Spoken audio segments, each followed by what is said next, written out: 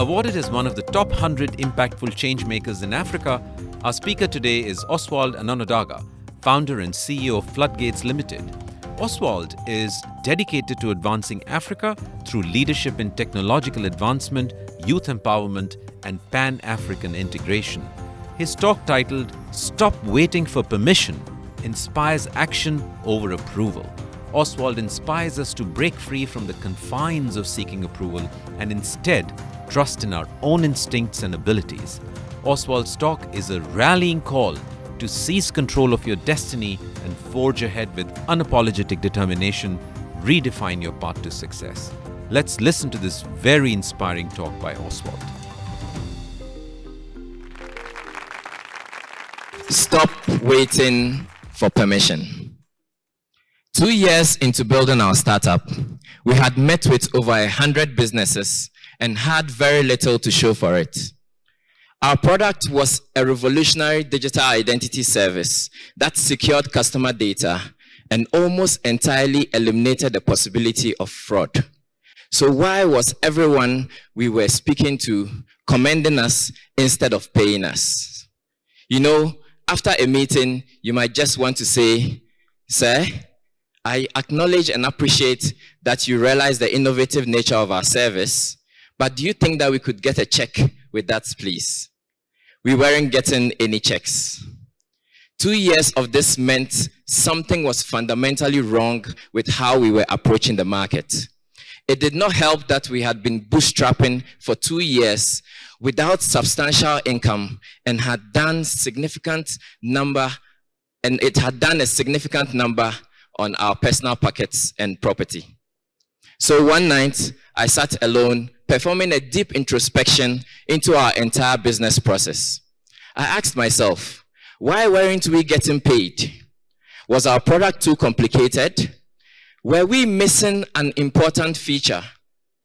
Then my mind drifted off to the origin of our company. The day I submitted my resignation letter at the bank and the vision I had for starting Floodgates, and then everything that had happened in between. Was this business even worth it? I asked myself. Would we ever succeed? When you set out to achieve something out of the ordinary, everyone challenges you with rational and genuine concern. Your family and friends think that you are crazy for leaving a very stable job and trying to change the world.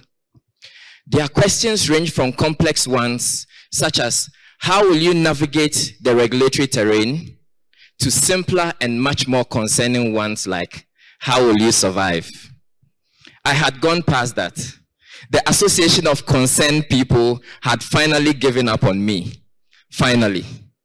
But I was faced with a new challenge. Our product that had the capacity to transform businesses and financial services was not being adopted.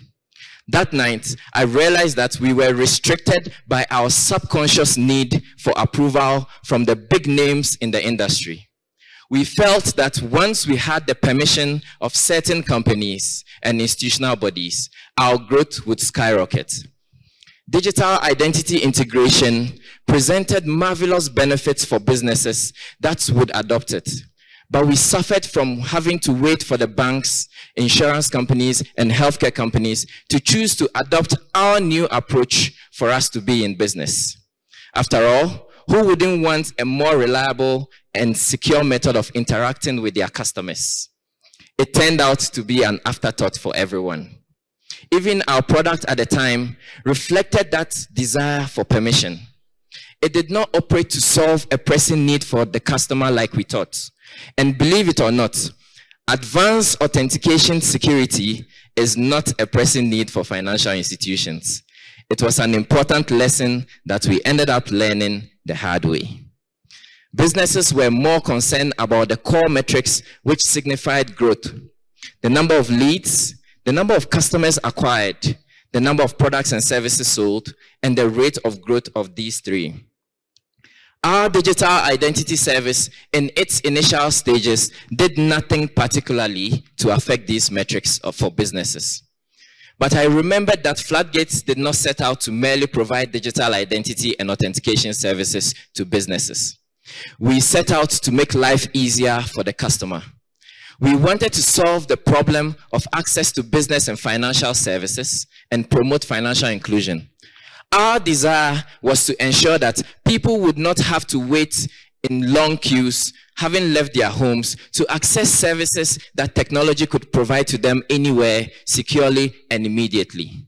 And yet, our innovation was stifled because we had been waiting for permission. The answer came to me in one sentence: stop waiting for permission. It marked a major turning point in our company. That night, I sent voice notes to my team members and spent the night thinking up a new strategy. Over the next year, we extended Trusted's range of services. We did not simply provide digital identity and authentication services. Those are now merely security infrastructure for our actual business, providing digital forms for onboarding and customer engagement, a services marketplace to find and connect with businesses. And also, we went on to provide Ghana's first public-facing credit scoring and origination service, which today enables our users to obtain loans and financing from financial institutions and service providers in less than 5 minutes, compared to the industry standard of 2 weeks. That sentence totally changed our business and increased our relevance in the market. Today, we have other businesses chasing us to enlist on our marketplace, and we have received multiple awards, including being the #1 democracy-affirming startup in Africa and top 5 worldwide, as well as even visiting the White House. Thinking back at this, I realized that permission seeking for new ideas is a natural human condition that is developed as a result of our socialization from childhood. But we did not start out this way. When we were born, we were excited about the world. We wanted to touch everything, push everything, pull everything. In fact, our curiosity started out as very cute, but quickly escalated to terrorism within the home, a nightmare to handle, almost driving our parents crazy. They went from saying, "Oh, do you want to hold it? Here you go," to, "Hey, put that glass down." Growing up, society taught us to understand that when something wasn't within our domain of ownership, we needed permission to interact with it. Not disturbing the order of things is a tenet of civilization. So society punishes deviation from the norm so much that it creates a subconscious need for approval, even when none is needed. Permission seeking can take many forms. It could be the need for approval, the need for support, or even the need for recognition. This is interesting because almost no one is ever supported before they have demonstrated a strong capacity in the endeavor that they have chosen to pursue.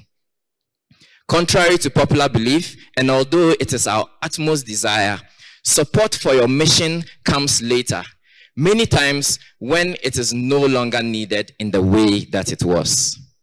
Work not done cannot be awarded, cannot be respected, and cannot be applauded. Sometimes we make the mistake of wanting people to respect us because we have potential. However, this is wrong in principle. If potential alone is recognized, what value would the applause for the final achievement have? For everyone here and at every stage in our lives, we can catch ourselves waiting for permission in one form or another before we take the next step.